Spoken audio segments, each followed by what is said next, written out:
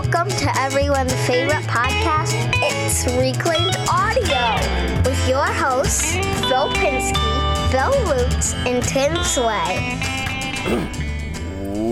Welcome, everybody, to this week's episode of Reclaimed Audio. This is episode 211, probably, for November 27th, 2019. My name is Phil Pinsky. With me, as always, is Bill Lutz and Tim Sway. This week's top Patreon supporters are Lakeside Woodcrafter, Stu Morrison, The Godfather, Jimmy DeResta, Scott Turner. Wait, why did I do that? Did you do it wrong? It seemed wrong. I did it wrong. I didn't wait for you. How mean is that? Just give Jimmy another toot and I'll say Scott's name again. There you go. Scott Turner, Greg Mead, Chad Grossclaws. 211 episodes in and we can't get the timing right? I think I skipped one last week. Is that why? Or 2 weeks ago? Shane Bronson, Jeff Shaw, Infinite Craftsman, LiquidRC.com, Jim Bashirs, Paul Jackman, the boys over at Maybe I've Said Too Much, Creator Nader, Wesley Treat, Rob Ray, Darren Mattis, Klingspor. Is it Klingspor or Klingspors? Singular. Klingspor. And then or I said possessive. it right. Okay. Klingspor's sandpaper. Yeah. Oh, nice. Yeah, that is appropriate. Joshua Alexander and Gangi and Pop Makerspace. Also, I'm not sure if I said Chad Grossclaws, so I'm going to say Chad Grossclaws again. Chad. We also, do we announce when we get a new patron?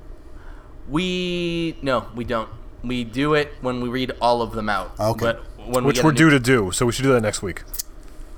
Note, I will let you take it.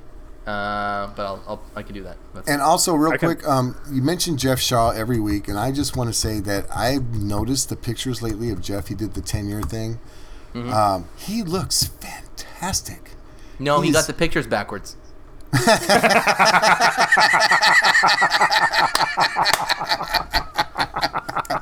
He looks like crap. Like, oh man, what happened to him then? Poor guy, got all kinds of buttery smooth skin and gained a ton of weight. Oh my gosh. I could be wrong. I don't know. Anyway, I just thought I'd point that out. He's inspiring me. I'm on the track Jeff, of a New Year's resolution. Don't let resolution. Phil bring you down, Jeff. That's all I gotta say. No. I made the same joke on Facebook. He took it well. Actually, he goes, well, I made a mistake. That's actually that picture was 9 years ago, not 10. And then he posted a 10-year picture. And I was like, well, thank God you cleared that up. Yeah, fake news. Yeah, alternative facts. What are we working on? Let's go with Magnum over there. What's happening, Bill Lutz? I am still working on my little ceramic-bodied guitar, and the problem solving I'm having to do with that is coming along quite nicely. I'm really excited. I did I don't know how you would say it, I rabbited a little tiny beauty ring around the neck where it goes into the ceramic body. So it kind of, because the ceramic body is not perfectly level, it's ceramic. So there was kind of a gap there. So that little beauty ring kind of covered that up and made it look like it's more flush. It fits really nice. Added a little wedge to the bottom of the neck on the front, and then which is not visible because it goes inside the body. Then on the back side where the neck sticks out, I built another wedge that's going to be exposed, tapped it in, and I solved the problem of how am I going to attach this neck to the body. So it's wedged on both sides, which keeps it perfectly secure. And to hold that back wedge in, I'm going to, where I run the strings through the stick in the back, kind of like I think I did that. I didn't do that on yours, Tim. But anyway, you can run the strings through the wood. That will actually hold that wedge in place. So it's like, that is so exciting. So I'll be working on drilling the holes for the tuners, doing the fret markers. I haven't decided how I want to do that yet, if I want to do some round plugs or if I want to do some wood burning with the soldering iron, something, I don't know. And then a finish over the neck, wait for the hardware, and we'll be wrapping this puppy up. And I've been filming it, and it's exciting. So, and it's been nice. I've been totally just, like I said, relaxed, coming home from work, doing a couple minutes here and there, and playing with it. And this weekend I did a little bit more, and it's like, everything's coming along nicely. So I have no major complaints. That's terrific. Awesome. Are you worried that the wedge is potentially going to create a stress crack in the ceramic? I don't think so. She built it. Heidi Jacobs made the body, and it's pretty beefy. Okay. So it's not like a thin piece. It's beefy. So I really think this is going to work. I've tested it numerous times. Held it up, shook it. It's not loose at all. It's actually nice and snug in there, and it doesn't have to be pounded in with a sledgehammer. These wedges just act in that acts just enough to keep it from sliding around. It's nice and snug. I think it's going to work just fine. So. Are you doing a neck strap? Because I feel like it's probably going to be pretty heavy. I could be wrong. I guess you could. On these guitars, you don't really have to have buttons and stuff for that. I could put a button on the back of it, I guess. But no, because you're sitting down. But you're going to sit while you play it. So it's, Okay. I assumed you'd be up on stage playing this thing at one point, but I'm in the garage on a daily basis in my underwear dancing around playing the theme of Risky Business. I was going to say, you know what? Sometimes I think of you as Tom Cruise. But 2 feet taller. Yeah. Also, your love of Scientology. Yeah. Not insane. Tim, what would you say? We just lost the Scientology listener base that we had. No! That's a quarter of our audience. So that's that one guy that we don't know his name. Yeah, we haven't paid enough to learn his name yet. Elron, come back! What? What have I been up to, you say? Let me see. I've been designing a 6-string bass guitar for a client, which is kind of interesting. And wow, 6 strings? Yeah. Normally they have 4 strings, but there are extended range instruments, they call them. Typically, the next one would have 5 strings, which adds a low B to it. And then there are some that then have a 6th string where they add a high note to it. So the regular 4 strings of the bass are in the middle of the 6. It's not like a guitar that's tuned up differently. I've been designing that, and I have this kind of fun sort of multi-piece design that's going to kind of go together, and based on stuff that he wanted and some stuff that I wanted to try. So I probably won't start building that until January, but that's looking pretty cool. I've been messing around a lot with my 3D printer that I got from MakerMade, and learning how that works. And it's been super fun to learn it. And I'm using PLA plastic, so it is plant-based, so I don't feel totally horrible about it. Although I do feel a little horrible about it because I'm not a fan of plastic in general. But, I've been working on a project which I'm going to make a video about eventually when I'm done, and I'm getting there. But I always wanted to make a piece for my squares that I sell that snaps into it. I think I was talking about it last week. Yeah, I was putting stuff up on Instagram about it. And trying to get some feedback from people and stuff, and I've got it pretty much done, and it's going to be like an open source thing, which I'm really excited about. So I'm not going to try and sell them or anything. I'm just going to put the files out so anybody with a 3D printer could just download and print these for their squares if they want them. That's right. And Phil was like, "Mail me one, I will." Yeah. And that's the right thing to do. Yeah. And just because we're the podcast together. So I'm excited about that because then when it goes out open source like that, I mean, people maybe, I'm hoping, make their own modifications to them, you know what I mean, for whatever they're doing. And I'd be super curious and excited to see what kind of comes out of that. So that's kind of fun. And then I have my anti-Black Friday video coming out, which is another thing I'm giving away that's the same kind of, I love doing that. And that's one of the things that as a reclaimer attracted me to this technology.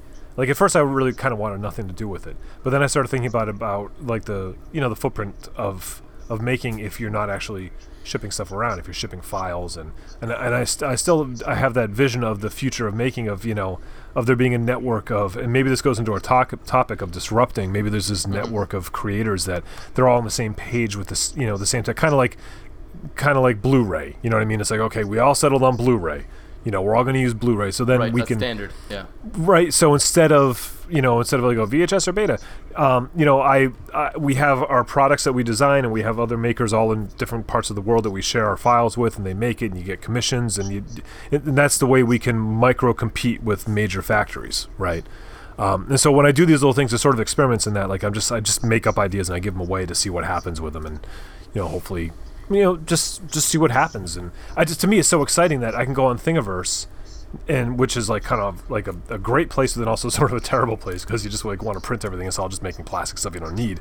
But to just the idea that someone else created this thing and I can have it in a couple hours, physically, and so I'm exploring all that and how it relates to my sort of green making message, Worst case, though, and correct me if I'm wrong, this plastic you're printing, you could eat it, no?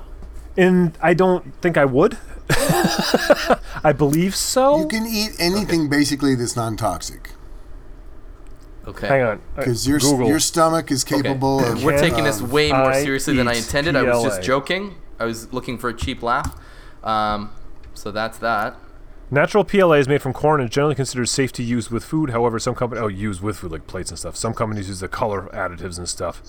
Maybe instead. So PLA filaments are designed to be food safe, but it's important to check with the manufacturer. So it is supposedly food safe, but But don't eat it. Apparently, So not you supposed could- to eat it. Yeah. Which is a So joke. you could print the plastic table grapes that Grandma used to have and actually eat them and be safe, because Grandma's table grapes are toxic. Well, the fake ones she had, you mean? Yeah. Oh yeah, they were made of, like, the table grapes. asbestos There were and some lead. made out of resin, and there were some made out of rubber. Yeah. And they were just like a table decoration. You ate them both, is what you're saying. I did not eat the resin ones. That's just stupid. Right. You eat a lot of lead paint chips off the walls too, right? Hey, Tommy so boy. Tim, Why? Tim, did you get the did you get the scratches out of that body? Oh yeah, so that's the other thing I've been messing with. Like I just put up an acrylic guitar video, and so I'd gotten these pieces of acrylic right from a local television. I can't say where. So there were these 1-inch thick acrylic pieces that were used for desks, and they have scratches in them because they were used as desks on like TV shows for a couple of years. And so I cut guitars out, and then they get the scratches that are already there. Sometimes I might scratch in the process, and then buffing that stuff is such a pain in the neck. So I was just sort of experimenting with finishes on the clear acrylic. Like the clear lucite guitar has been done. I have the material because I like it, but does it necessarily have to be mirror or like crystal clear like glass? So I had this one sort of partially sanded, and I didn't want to start buffing it out. So I did what's called a vapor finish on it, a vapor polish rather. And I put it underneath a metal. It has to be metal because the acetone melts plastic. If you put acetone right on the acrylic, it'll melt it. But so the idea is that I put it on my metal welding table, and then I took a metal, one of those big like wash pins, like you make a wash tub base out of, and I lined it with paper towels and magnets. I used magnets to hold the paper towels on, and then I soaked the paper towels with acetone, dumped the excess acetone out, and then I put it like a lid over the top of the guitar body, and I let it sit for 20 minutes, and then I flipped it and I did it again. Okay. And I was like, well, maybe this. My hope was it would polish out the scratches, that it would be enough of a vapor in there to sort of melt and then reform the surface and make it smooth. But it didn't. It actually it accentuated the scratches and polished in between them, and it looks like ice, and it looks wicked. Oh. It looks pretty cool, yeah. And I think I like it better than polished crystal clear, and it is way easier. Yeah. Well, They do that technique for 3D printed parts to get them smooth, because normally you get like the steps. Yeah. So this kind of sort of like... That's where I learned that trick again. Okay, I figured. The 3D printing stuff and some of that sort of research and Imagine I wonder if imagine the refractability that thing would have. Mm-hmm. I'm sure it's very high refraction. Yeah. If you shone a light through that, it would accentuate almost every single nook and cranny on that thing. That was why I was having fun in the shop with the shop lights, and that's why I put a little video up to show it, because as you move it around, you get all this really. So now you picture on a band stage, like a bandstand with colored lights hitting it. Right. Or when you put in the LED colored lights into the body itself. Yeah, potentially. Make it so. Make it so. Well, I have the space for it for sure. Make it so. I think that's cheesy. Okay, so is liking Star Trek, and you love Star Trek, so make it so. It's not cheesy at all. No, it's super cool to like Star Trek. Only the cool guys like Star I'm so glad you guys brought up Star Trek, because when Tim was talking about a bank of things you could just pick and have in a couple of hours that come out of nowhere, replicators. Right? Yep. Remember, what was Someone it? It needs was to come out with a 3D printer called the Replicator. The Replicator. That's Trademark. I mean, Dibs. wasn't it the Enterprise series with Scott Bakula that had they had the first Replicator, and that was like that was the Transporter. They had the early transporter that they could just transform matter, but not people. They didn't have the Replicator. Yeah. That wasn't until Next Generation. See, this is Correct. how we're not on the same page. When you said banks of stuff, I thought of Star Trek. It wasn't whatever the replicator I thought of. It was their phasers had different, load the banks of phasers, right? Phaser banks, yes. Yeah. Phaser banks, yeah. And they also had no banks, basically, in the future. Yeah, no money. No need for Well, money in the future. the Federation didn't, but The Ferengi other did. Yeah. other people did. The Ferengi were definitely bankers. the smaller of the peoples, like the Tellarites and all those. That weren't guys. part of the Union. Yeah. Yes, The Federation. pretty much not part of the Federation. Yes. Yeah. Okay, here we go. Very cool. How about you, Phil? Oh, I'm so glad you asked. Two things, basically. One is inconsequential and one is life-changing. The first one is that I... Okay, go. Let us guess which is which. Don't tell us. Where does Okay, my one hug? Where does my hug fall into that? Your hug is life-changing. That is a true fact. No, I got another night's worth of work on the Bar Top Arcade, so Hey. that was fun. And I asked everyone what the best thing is to fill in like holes in MDF, like screw holes or whatever, countersunk holes, and everyone said Bondo. Bondo. But that looked hard, so I got wood filler instead. You said best way. Did you get That's the why we two-part said wood Bondo. filler? Yeah. What's that? Because the two-part wood filler is exactly the same thing. It's just No, brown. it's single. It's one. It's in a tin. You mix it up. You're gonna paint it. Yeah, it'll get painted. It's a painted project. It'll How big? probably- How big was this? It's one thing I didn't ask you is how big was what you were trying to fill? It's a countersunk screw hole. You kind of need Bondo. Oh for yeah, that. No, you don't. Wood filler's just fine for that. No, wood filler's good for the nails. Spackle, but Yeah, that's soft, but I've used spackle before too. I mean, for nails, like the wood filler is pretty good, but for that screw hole, you can't get that smooth. Like if you bought which one did you get? Did you get plastic wood? The red. no, red- it's not plastic wood. It's wood filler. It comes Okay, 'cause in like there's- a tin that you gotta pry open. right. And, It's not. and it's not the label's tube upside down stuff. on it. It's actually It's not in a tube. It's in a can. It's made from actual wood. right. Yeah, that'll be okay. That stuff Okay. will work just fine. All you got to do is build it up bigger than your surface, and you sand it all Sand down. it. Right. That's what I figured. Because there's like the liquidy kind that's in like a toothpaste tube, or sometimes in plastic, and That's Yeah. exactly what that is. It's toothpaste for Norm Abrams. That's all that is. yeah, it's He probably, marketed it as wood Yeah. filler. It's toothpaste. That's why he looks and that's so fine good. for like nail pops and stuff like that. But like pin nails. But yeah, you got to Yeah. get the plastic wood at least, or the 2-part for the screws. Otherwise, it just doesn't harden Yeah? right. Okay, we'll You see should what be okay. happens. Yeah, it's a painted project anyways, and worst case if it's not, I'll spend a little money and I'll get a decal for the whole side of it. And I can just Are put you that on. going to spray the paint with your sprayer? Yeah. Then, if worst case scenario, if it looks like it might not be filling it in, just put a couple more coats on. It'll fill that whatever Yeah, the filler didn't. So So I'm not going to say which one was which. If that was the inconsequential or the life-changing, I'll just move on to the next one, and then you guys can let me know. So I started my own business. I went out on my own. I'm an ERP implementation consultant. I just finished a 5-month contract working for a furniture company, implementing their ERP and building out their US sales force. And instead I've said, you know what, why don't I just do this for a living, because this is awesome and I love it. And so I paid the money to LinkedIn Premium, and I started making daily videos, 60-second videos on ERP topics, everything from what are killer features to what is an ERP, because that was a question I got a lot from people. They were like, congrats, but I don't know what that is. So I just sort of... well, that's how you knock out all the electronics in the area, right, with an ERP?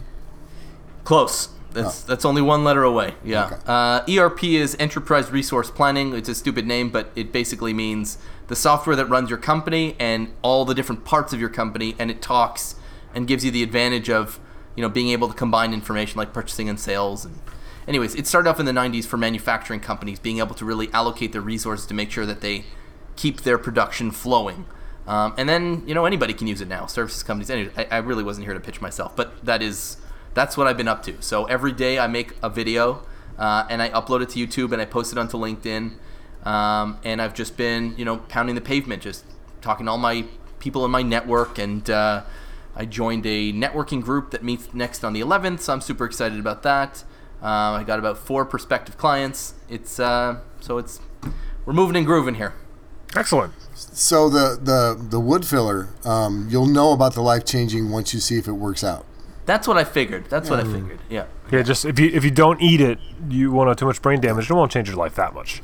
Right. Well, I figured it's PLA based, so So it's like the grapes. It's just it's fine. It's fine. It's food So safe. the networking group, Casey joined one of those when she opened up her business, and Oh, yeah? it's an amazing thing. So she's gotten so many clients through that, and has recommended. I mean, because everybody kind of helps pitch each other. I don't know if this is all about people doing what you're doing, or if it's different small businesses networking each other, or hopefully it's people doing all different stuff. Yeah, that's the way it works. So it's Yeah. all different professionals. Like Right, there's a right. lawyer, That's- there's an that's- accountant, right. there's a guy who sells Exactly. photocopy machines. So you're all, and I've actually maybe 10 years ago, I went to this group. The guy I was working for, he was the CEO. Anyways, it was his what's the son-in-law. name of it? I don't know what the name of it is. I wouldn't be able to tell anyways. It's a pretty hush-hush thing. It's a pretty exclusive one. I only got in because I know a guy who knows. Rule number one: Exactly. It's Fight Club. don't talk about social networking club. Yeah, but it's not easy to get into. I'm only getting in as a guest at first, and that's if there's nobody else doing what I do. Like it's. I bet it's the same one Right. she's a part of. Oh no, it's not a franchise. It's a total No, it's a private regional. one. Yeah. And most cities will have things like this. I mean, there's something Oh, yeah. similar. There's a business bureau in Yeah, no, it's not that. But I know. in Meriden where there's a sort of business kind of group, and I was kind of starting to talk to them a little bit because I was kind of thinking about maybe going up, growing the business a little bit out of the barn and stuff. And I very quickly realized I didn't want to do that. But there's like these people, they all just get together and talk business with each other and how they're gonna revitalize downtown and this, that, the other thing. And so I imagine that for you, what you're pitching, like I'm making guitars and stuff. I'm not going to sell any at one of these meetings. You know what I mean? But Yeah. you're selling a business. selling a service. Your clients are businesses. You're selling a service that's directly for these people. So Yeah. if you can go in there and tell them how you can make them money, that's So great. the last time I went, I was a marketing manager at a bike company. So it wasn't exactly a good fit for all these service professionals. You know what I mean? Like it didn't make any sense. Like a lawyer was not going to be able to say like, I got a guy who wants to buy a bike. You know what I mean? Now it makes sense. So I reached back out and they've been amazing about it. So Well, that is life changing. All kidding aside, that's awesome news. thank you. You Thank seem peppy. I like it. When you're peppy, I'm peppy. You know what it is? I think the exciting thing is that it's not like a regional-based thing. It's not like a Montreal-based business. I could literally do this anywhere. Like maybe at one point I need to come in and meet everybody, but for the most part it can all be done remotely. So I could have customers in Hong Kong, London, New York, Montreal, Toronto, Vancouver. It doesn't matter. So wherever I get a lead from, I can pursue it, which is phenomenal. It's fun. All I need is a laptop and I've got my business. It's really exciting, and I'm lucky that my wife's super supportive about it because it is a little bit risky business. We got 3 little kids, but I really believe in this, and people are going to say, well, there's ERP and all kinds of stuff, but there's this one specific one that I'm working with, and it is a game changer, and this is going to lead into our topic. It's a disruptor in that it...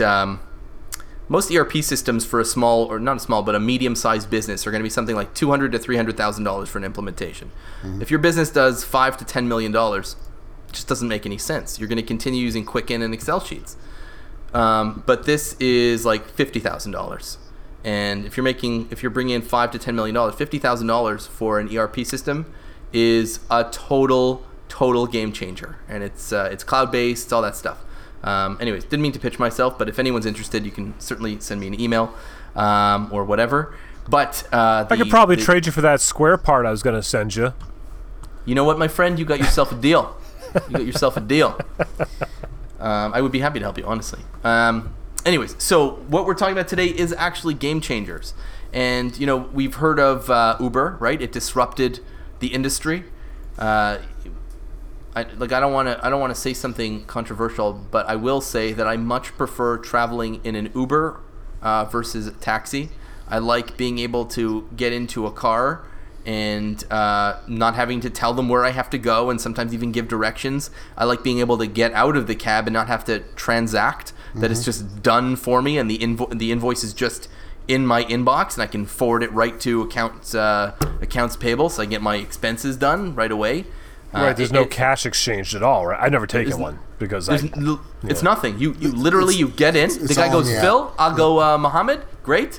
Takes me to where I gotta go. thanks, man. I get out, and that's it. Yeah, that's It's nice. unbelievable. Yeah.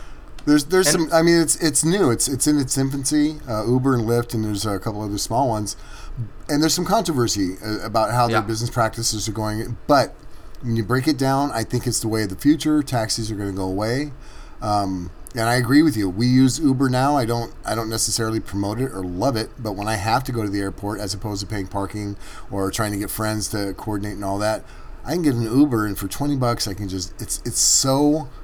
It's so easy. It's clean. Everything is simple. You push the button on the app. It's a done deal. The guy comes. He's 4 minutes away. Yeah, he's 4 minutes away. He drives right up, gets out. Bill, hey, what's up, John? Yep, okay. Yeah. You can tell what car it is, what the license plate number is. It's so much safer. Again, with the no transit. Yeah. So that is a disruptor to me, because growing up in the Bay Area, I've taken loads of taxis, and they are awful. They are just awful. I've never had a good experience in the taxi cab. They're terrifying. They're terrifying. They're like, if you have a great experience with a taxi, is an unremarkable one. A bad experience is one that's like, it smells bad, or the guy doesn't speak English, or he has no idea where you're supposed to go, and he charges you double because he's got to figure that out. You know that, and they drive insane. It's dangerous. They're in such a hurry to try and get rid of you so they can get their next. I mean, everything about it was just. I just think it's past its prime, and that's what we're seeing now. This infancy of this new technology, this disruptor. Like you said, Uber's a great example. It is a disruptor. It's airports are now making way for Uber, whereas before it was like, you're not even allowed here. Now they're actually making way for these. Every airport I've traveled to has a ride. They call it ride share. They don't call it Uber. They call it a ride share area. You go there. That's where your cabs. It's phenomenal. Okay, so how does this relate to making, though? Good question. We're going to make some Ubers.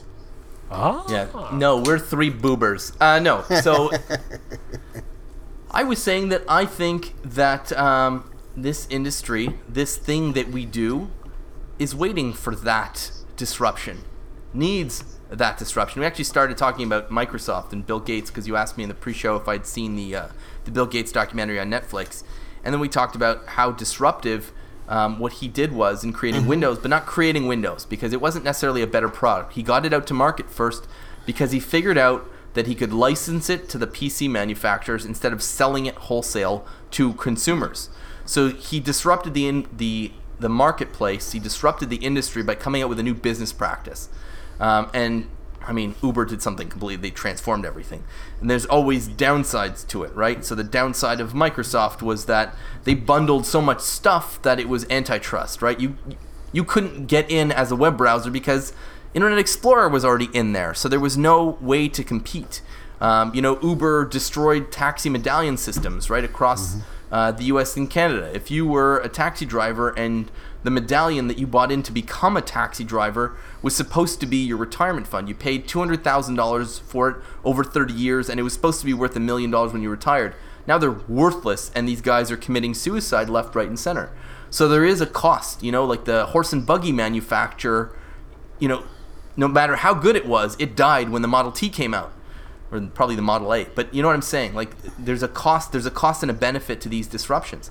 I'm just saying that I think that the maker community, the maker industry, because can't just be the maker community, it's got to be the maker industry, is due for a disruption, and I think one is coming. And then we started talking about the the replicator technology with the 3D printers, and maybe that is a form of disruption. Anyways, I'll open the floor.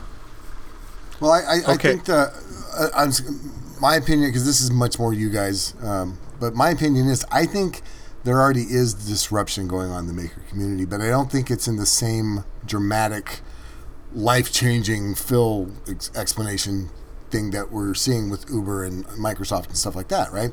I think what's disruptive about it is the fact that for the first time that I know of, all these different arts, all these different skills are being shared. People are coming together that are doing different, they use different mediums to make whatever it is. It used to be kind of cliquey. It was you were a metal worker, or you were a woodworker. Well, now you're a maker. So I think that disruption is already happening. It's not a tidal wave. It's just high tide. It's, you know what I mean? It's like, what it would need for it to be a disruption. And I was just thinking about this, and for sure this already exists. I just haven't thought. I don't know what it is, but you, me, whatever, we have the gumption to try something new because we're confident in our ability to screw it up and then fix it or try again or whatever the case may be. We're not scared to roll up our sleeves and make something, even if it's in metal, wood, or quartz, whatever the case may be, right? The disruption would be is if everybody did it. Like my neighbor who needs to hire somebody to change a light bulb. If there was an app that gave him the confidence to open it up and say, that's how you change a halogen bulb. You have to push it in, pull it out a little. Oh, okay. And thinking about it, that app is YouTube. But anyways. Right. Yeah. But I don't think that's going to happen in the traditional disruptor way where it's this gigantic thing that changes everything. I think it's slowly happening, but it's not. We're not doing something new. We're going back to the way it used to be. That's the disruption. We're going away from hiring somebody. It's not disruption if it's this quiet. It's an accommodation. You know what it's like? Could you shuffle over a couple of feet? I need to make room. A disruption is get out of my way. I'm coming through. So as an example, other than one you just gave us, but what would a disruption thing in the maker community look like to you? One, if I knew that, I'd be a billionaire. Would it be what I'm saying is that would it be a trend? Would it be a tool? Would it be a? It'd have to be a product or a service. It'd have to be a new way of doing something old, right? Okay. Because taxis have been around since rickshaws, 3,000, 5,000 years ago, right? All of a sudden, you can call your rickshaw from your phone or your coconut or whatever, right? I mean, it's something old done in a new way that takes an industry and flips it on its head. Well, Tim, what do you think? What would your definition of disruption be? Because you two see things a little bit differently. What does disruption mean to you? Well, I agree with, I think what the premise of our talk is what Phil is saying. It's like this disruption on a Bill Gates type of level, right? I think of myself as like an artist or whatever, and so all artists are disruptors. I mean, that's what we're doing. We're trying to disrupt people's thought processes and how they view the world. And there are artists that have been disruptive to the Bill Gates level, but usually it's not the artist that it is. It's not the artist that creates the product. It's the Bill Gates, the marketing guy, that figures out how to make that change the world. Like whoever, like those. I'm trying to think of an example. Like like the guy that invented the Atari 2600. Like the guy that was making, he's not the guy that changed the way we play. It's the people. You're thinking of Woz versus Jobs, right? Steve Wozniak built the Apple. Jobs. That's exactly it. Marketed it. Yes, exactly. So I mean, I'm more of the Woz type than the Jobs type. So for me, I mean, I look at it like I'm a disruptor. I'm disrupting every day. I'm trying to say we don't need to do that. We don't have to buy that. You can do it out of this. Here's so many people are throwing away. Let's see if we can do that. That's my whole MO. I'm swimming upstream, for a living. But that's not necessarily going to create that tidal wave. That works only to a limit, right? Because you need the both together. Because Wozniak, if just by himself, had an awesome, cool product that he took to a homebrew convention every week at where were they, Stanford or whatever. And maybe he would have gotten it even to the level of Commodore 64, which is the best-selling computer in history, 100 million units. But where are they today? They're like Latin. They're dead. They don't exist anymore. You needed a Jobs, to a visionary, someone to take something different, someone to create the walled garden that an Apple was. It was a hardware and software package. This is your Garden of Eden. Play in here, but don't come out. It just works. Yeah. And that's what a lot of people needed and wanted, and it was stylish and trendy and fashion forward, and it's become an accessory to people's lifestyles. That is a disruption, because computers forever have been very utilitarian. They were beige boxes that sat on a desk with a beige. They're not icons. They're not fashionable like a Mac is. Now it's different because you can customize them and pimp them out. I'll show you mine. It's awesome. But all to say, what he did was he took something old. He took a computer and he flipped it on its head, and he made it so, like Starbucks, right? They took 30-cent coffee and they charged $5 for it, and we're lining up to pay for it. Why? Why? Because holding one in your hand is a fashion accessory. Do you think that the way you're describing disruption, do you think that can happen in the maker community, or do you think that it has to branch out? Something in the maker community has to burst out of its borders and reach other types of communities? Because that's what it sounds like you're saying, is that the computer, the Uber, this touches everybody. The farmer down the street's going to Uber as well as the lawyer, right? Yeah. So it's going to take, you've got to reach enough of a consumer clientele, or whatever you want to call it, base, in order for it to be that big disruption. You got to hit a critical mass, no question. But what about something like, I'm not saying it's silly, but this is a silly example. Something like a Maker knife, right? Mm-hmm. That the Jocko knife or whatever. Everybody needs a razor blade. What if everyone just started carrying one because they decided that it's a useful thing, and not only that... Is the Maker community big enough to be that kind of disruption, though? No, it's not. Okay. I'm saying, like, this thing needs to grow beyond its niche border, and now it's acceptable, and it's a fashion piece to keep on your keychain. Look at this thing. Swip, swip, swip, swip. Comes in and out. It's a beaut. That's how an example of something from the Maker community blowing up and going outside of its borders. It has to. You can't have a disruption that's only in a community that already adopts these things. It's not disrupting anything. When I first heard of Ben Ueda, and it was before I knew that we were like running in the same circle, and like he was actually following me on Instagram, I couldn't believe it. I saw his TEDx talk where he talked about his disruptive, probably my favorite idea of his, and probably his like most simple, but not. He had the bucket stool, right? And he kind of told the TED talk about how he told his buddy, he's like, I can make a chair and have it be built everywhere, have it everywhere in the world within 72 hours, because the idea was it was all made of common parts that anybody could get anywhere in the world, and they could all assemble it, and it was simple, and it was DIY, and literally anybody could do it with these 3 inexpensive ingredients, Yeah. And that was this huge disruption. I mean, it did really well. I mean, like the idea, blew him up and stuff.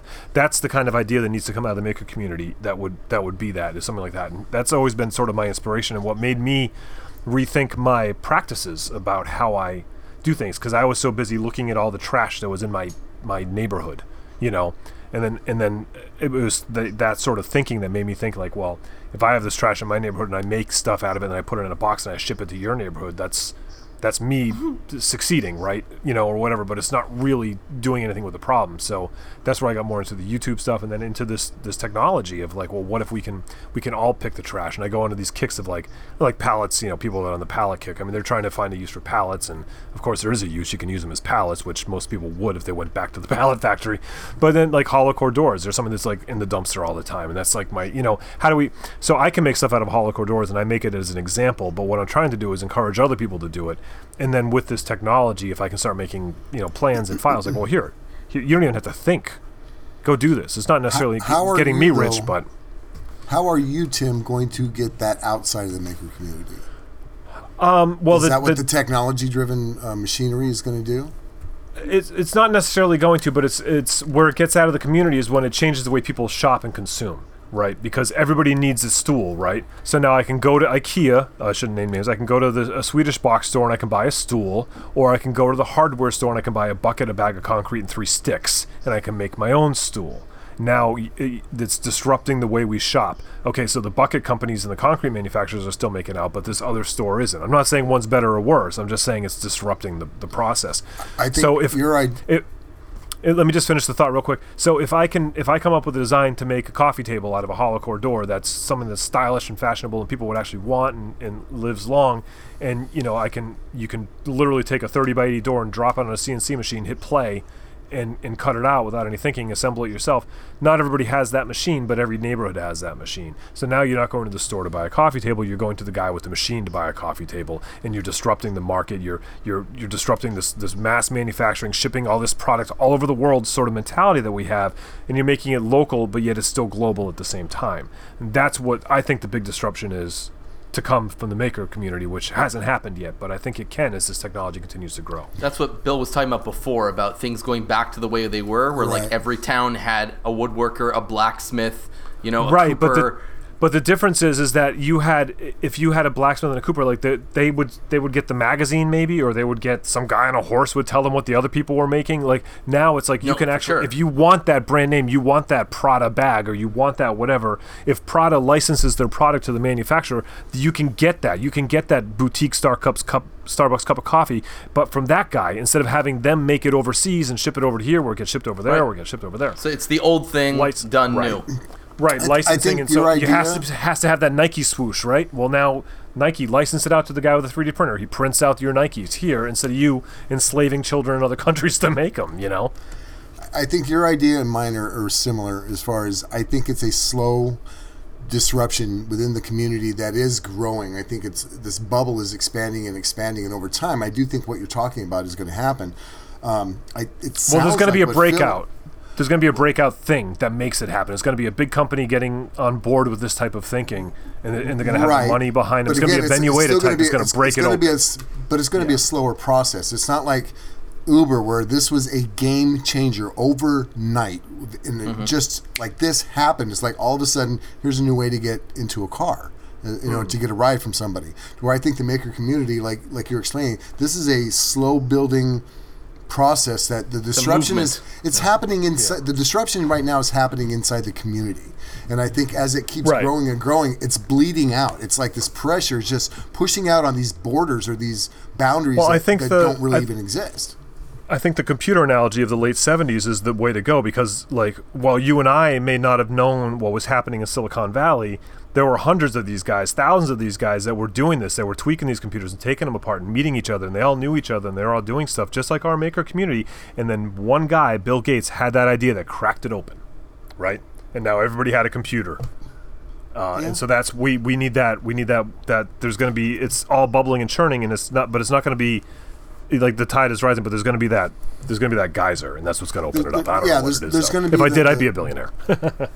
The maker community is worldwide. It is on every continent. It's got to be in every country, right? I mean, from Laura to Christiana to Jamie Page in England to Tim Sway in Connecticut, Phil Pinsky in Canada, Louise down in Puerto Rico. It's all over the world, and I think you're right. Somebody's going to come up with something, and I think it's going to be a service-based idea that's going to be able to market everybody. Ryan Barnrat, he's Tim Sway. You guys are making things to try and make a living, and you're creating content. Somebody's going to come up with something that's going to marry those two and really market this service that you want to provide everywhere locally, if that makes sense. It's got to be simple, and you got to look at it and go, well, obviously.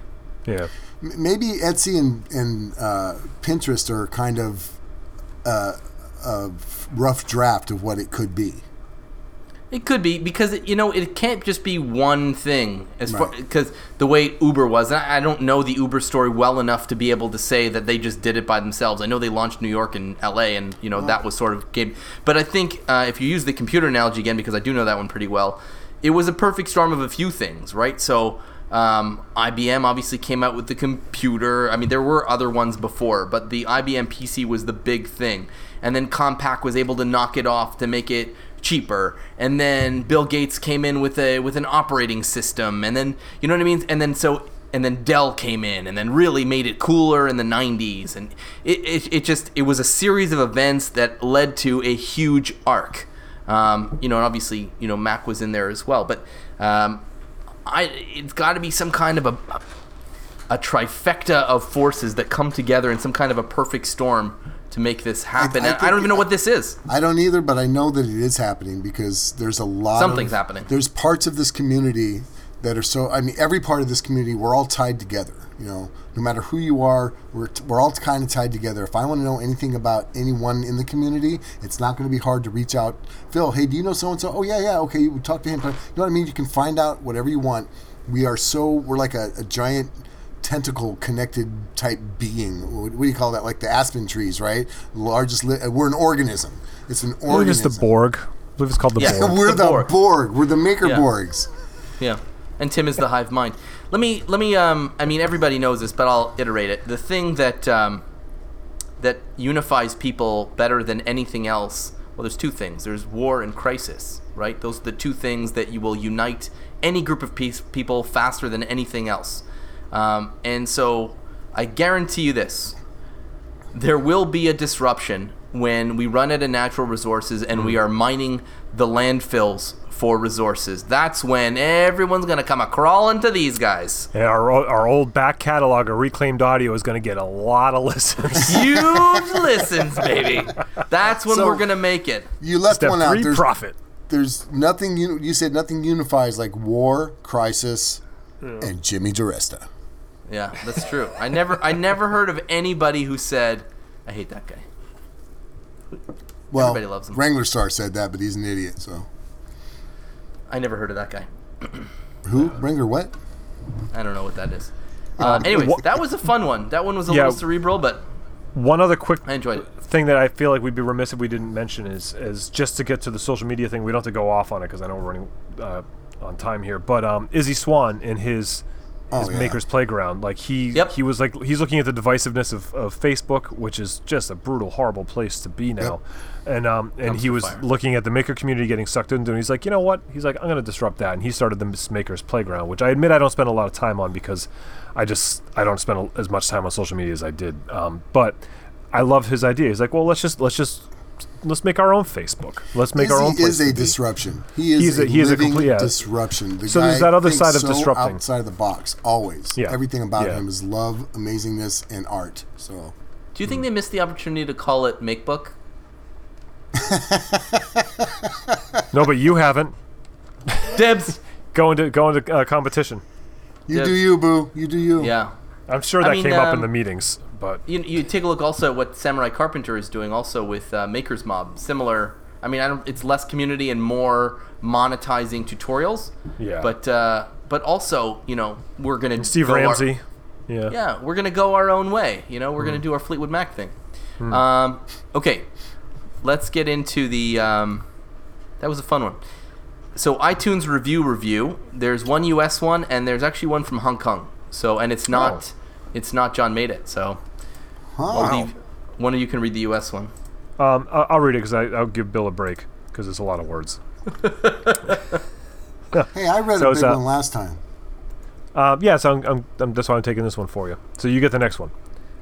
So the title is Sure, has 5 stars, of course. That's why we're reading it by R.J. Hammy, and the review is: I've listened to everything else, this is fine. Exact right tone. Well done. I think we should rebrand Reclaimed Audio Podcast. This is fine. It's fine. Yeah, that's what you want to hear, both from a podcast and from your wife. It's fine. It's fine. So this one is legitimately from Hong Kong. It's from Ben Garland, and the title is Happy Hong Kong Listener. Keep up the good work, gents. Your podcast provides me with a weekly escape to the world of making that is a missing part of my life living in a high-rise Hong Kong apartment. My morning walk to work is transformed by Reclaimed Audio, and until I return home to my workshop. You guys feed my maker hunger and capture my imagination. Cheers, fellas. Ben Garland. I honestly, I wouldn't have thought that Hong Kong was in good enough shape to be, entertained by us, but more power to you, Ben. Yeah, that's fantastic. Yeah, and thank you very much for writing in. Amen. What do we got here? Next up is the weekly tip segment. Hey, if you've got holes to fill in MDF, why don't you give Bondo a try?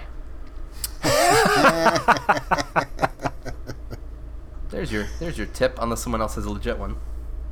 No, Tim. No, but I feel like that whole conversation was good too. Mentioning spackle does work. Yeah, I've used that. Yep. And I find it cracks. Yeah, no, it's not as too strong. much. It's not as strong. But again, that's why I was kind of like, oh, how big's a hole? Like, I mean, with the screw, if you're really just filling in the plush shape of the Phillips head and then covering over the metal. So it's I'm not worried too much about that. Like, honestly, if it was a painted project and I was filling in just like pinholes or 18 gauge or whatever, I would even just use silicone. Because I know that's not going to warp or flex or anything, and you could just paint spackle's fine. You could literally use real toothpaste for right. For you got to remember, Tim, when you put sheetrock up, you've got thousands of countersunk screws that you just fill in with paste, with mud. Yeah, you know what I'm saying. Yeah. So it doesn't have to be special. I would say that the tip is Bondo is the best product if you want to fill something in. You don't need that because it is a lot more work that's necessary for filling in a little bit of an indentation on something. So there's Bondo's the best thing. If you crack something, if you have to glue something back together like an MDF, something breaks off, you can glue it back together. But now you've got a seam.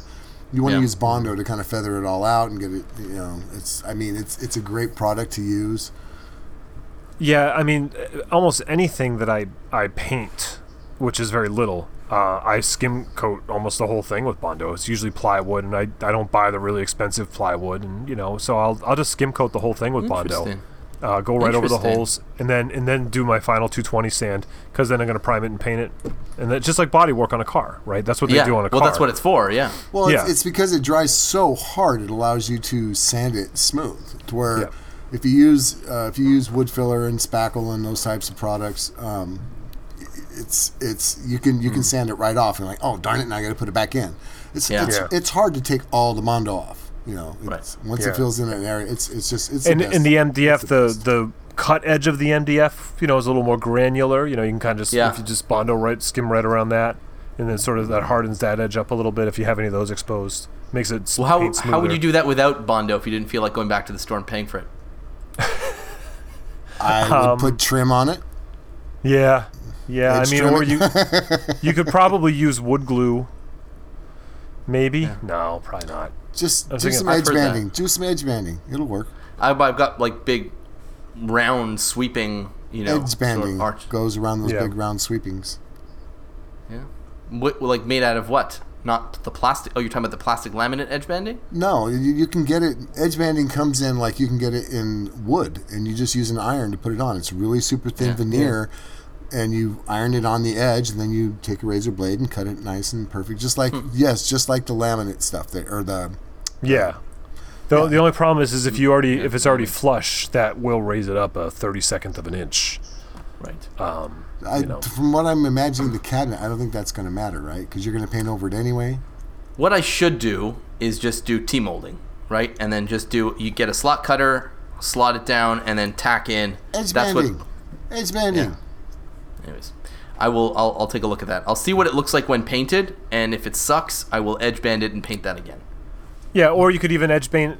You could paint the edge banding a different color and make it like an accent thing, or use a plastic edge banding. That's the move. That's definitely the move. Or just get the black plastic stuff and do like the. Oh, you're done Plasti Dip. Well, no, but the edge banding, like because you can get the wood edge banding, or you could get like another edge banding and glue it on, and just lemon, like any thin plastic material. You know what you could do is you could use something reclaimed too. You could get what was that? Remember Paul Jackman had all that. He got all this plastic that was like used. It was like packing, I think, between plywood. And he had all these pieces of plywood. And he was cutting into strips. He did like a weave out of it years ago, but it was just this very thin. Oh, the strapping. The strapping that you like when you strap something to a pallet. That's not what it was, but but you could use that too. It's $1.89 for a roll of it. Just get some edge banding, wood edge banding that you can paint over the wood. It'll be perfect. It'll look great, and paint it a different color. This is why we put an artist on the podcast, Phil, because we talked about the edge banding. He's all a different color. I do like a different color. There's two ways to hide your mistakes, right? One is to do it right, and the other is to accent. Exactly. Highlight. Yeah, exactly. Yeah. Put a yellow highlighter on this huge mistake. Yeah. That was, as we say in French, par exprès, on purpose. You know how you really hide your mistakes?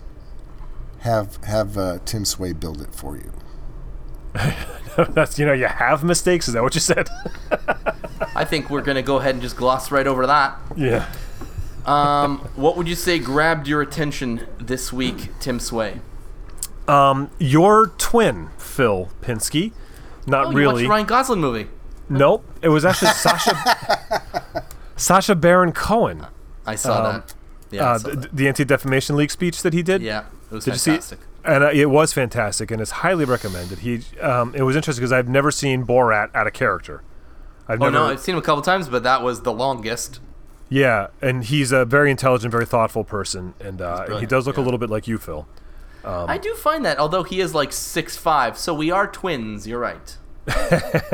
Well, you're triplets. 6'5", he's just two other triplets. That's interesting. You saw that. Yeah, he did the Anti-Defamation League speech, and he kind of got into the current state of the media and the cesspool of Facebook, and he had some very interesting points that he made, and it's a very clear way of thinking, and it's worth the 20-something minutes that I watched the whole thing. Yeah, gross. It was 25 minutes. It was phenomenal. Yeah. I was just looking at Borat, and he sounded so normal and smart. Well, he's British, right? He's got a very British, a posh British accent. So so you're like, gee, who's this? The Prince of Buckingham here? Jeez. Yeah, exactly. Yeah, it was interesting in a lot of ways. So that's mine. Yeah. How about Bill? Bill Lutz. This is going to be kind of a bad thing. Maybe not. I don't know.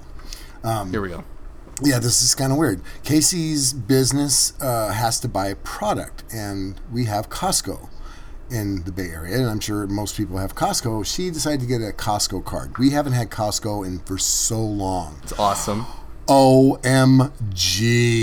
I forgot. Do you know that they have 75-inch TVs now for $750? That's just insane. They're that much now? Insane. Usually they pay you a couple $100 to take them.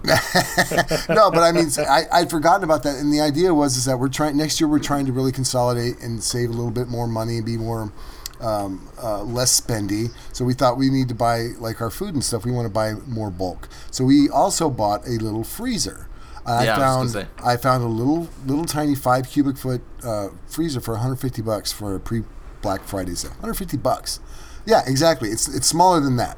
That looks like a 7. Mine's a 5. But anyway. Yeah, it is 7.2. You're right. Yeah, so we went and did some shopping and went to Costco, and we stocked up on some meat and some frozen vegetables and all these things that we make too many trips to the store to get. And so that's what caught my attention is walking through Costco again, and it's like they have Carhartt style jackets for $19.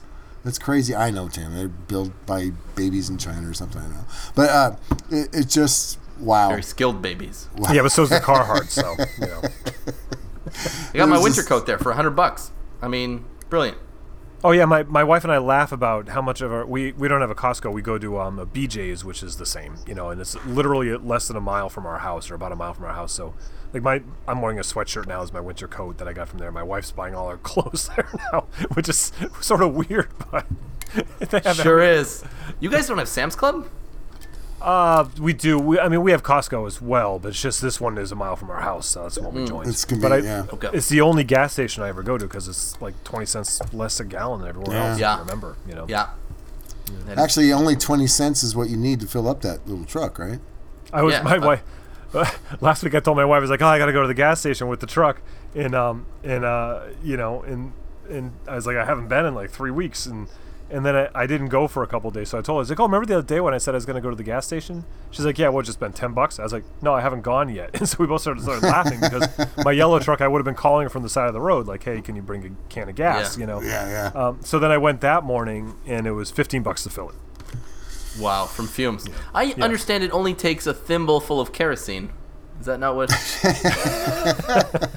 Put it in H. 8 crazy days and nights. That was when Homer goes to buy a car, and it's a Yugo. Right. It goes on 80 hectares to a thimble full of kerosene. Put it in H. Hey, I'd also real quick like to give a quick shout out to my my ex-wife, my daughter's mom. She's having some medical stuff done. Nothing horrible, but just we love you, Heidi, and I know my daughter's listening, so I miss you, Aspen. That's all. Okay. What caught your attention, Phil?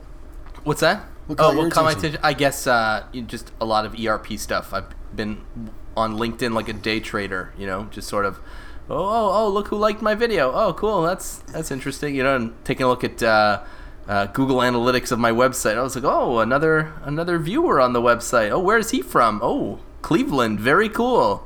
So just kind of engrossed in that.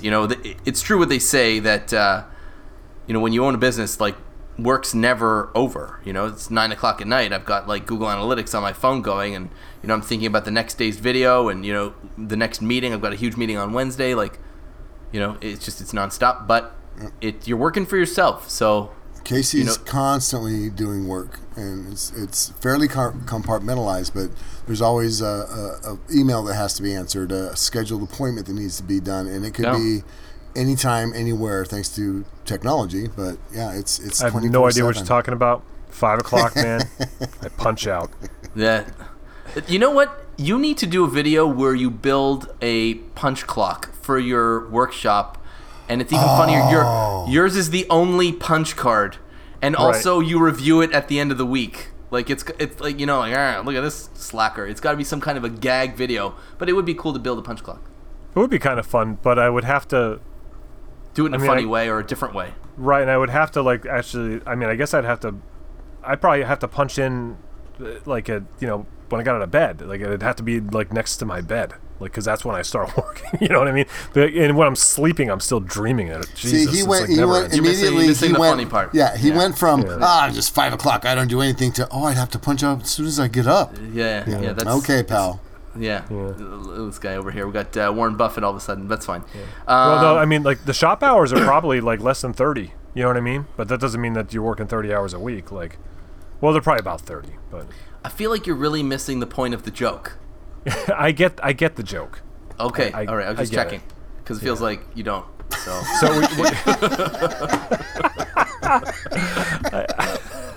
you're the only one punching in.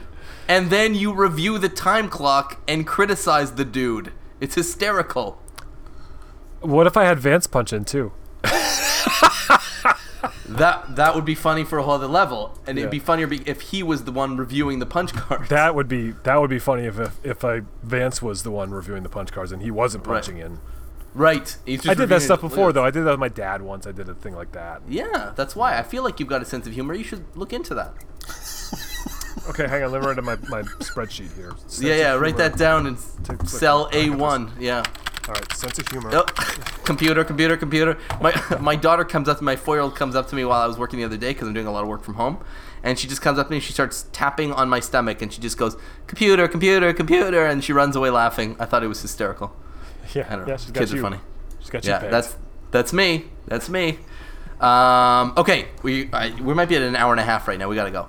Our websites, ironandsoul.com, williamlutz.com, timsway.net, newperspectivemusic.com. Contact us for show topics, suggestions, feedback, all that good stuff. We love hearing from you guys. Info at reclaimedaudiopodcast.com or hit us up on Twitter at reclaimedaudio. iTunes reviews, leave us them 5-star reviews and we will read them out. reclaimedaudiopodcast.com, and then just click on the link. It'll launch your iTunes and you can just leave a 5-star review. We will read it regardless of how ridiculous it is. And patreon.com/reclaimedaudio, the best way to keep us 3 rambling men here. Just rambling and rambling. That's all I got. Have a great week, guys. Rambling. Bye, everybody. Be good. Wait, Henry. Punch the clock.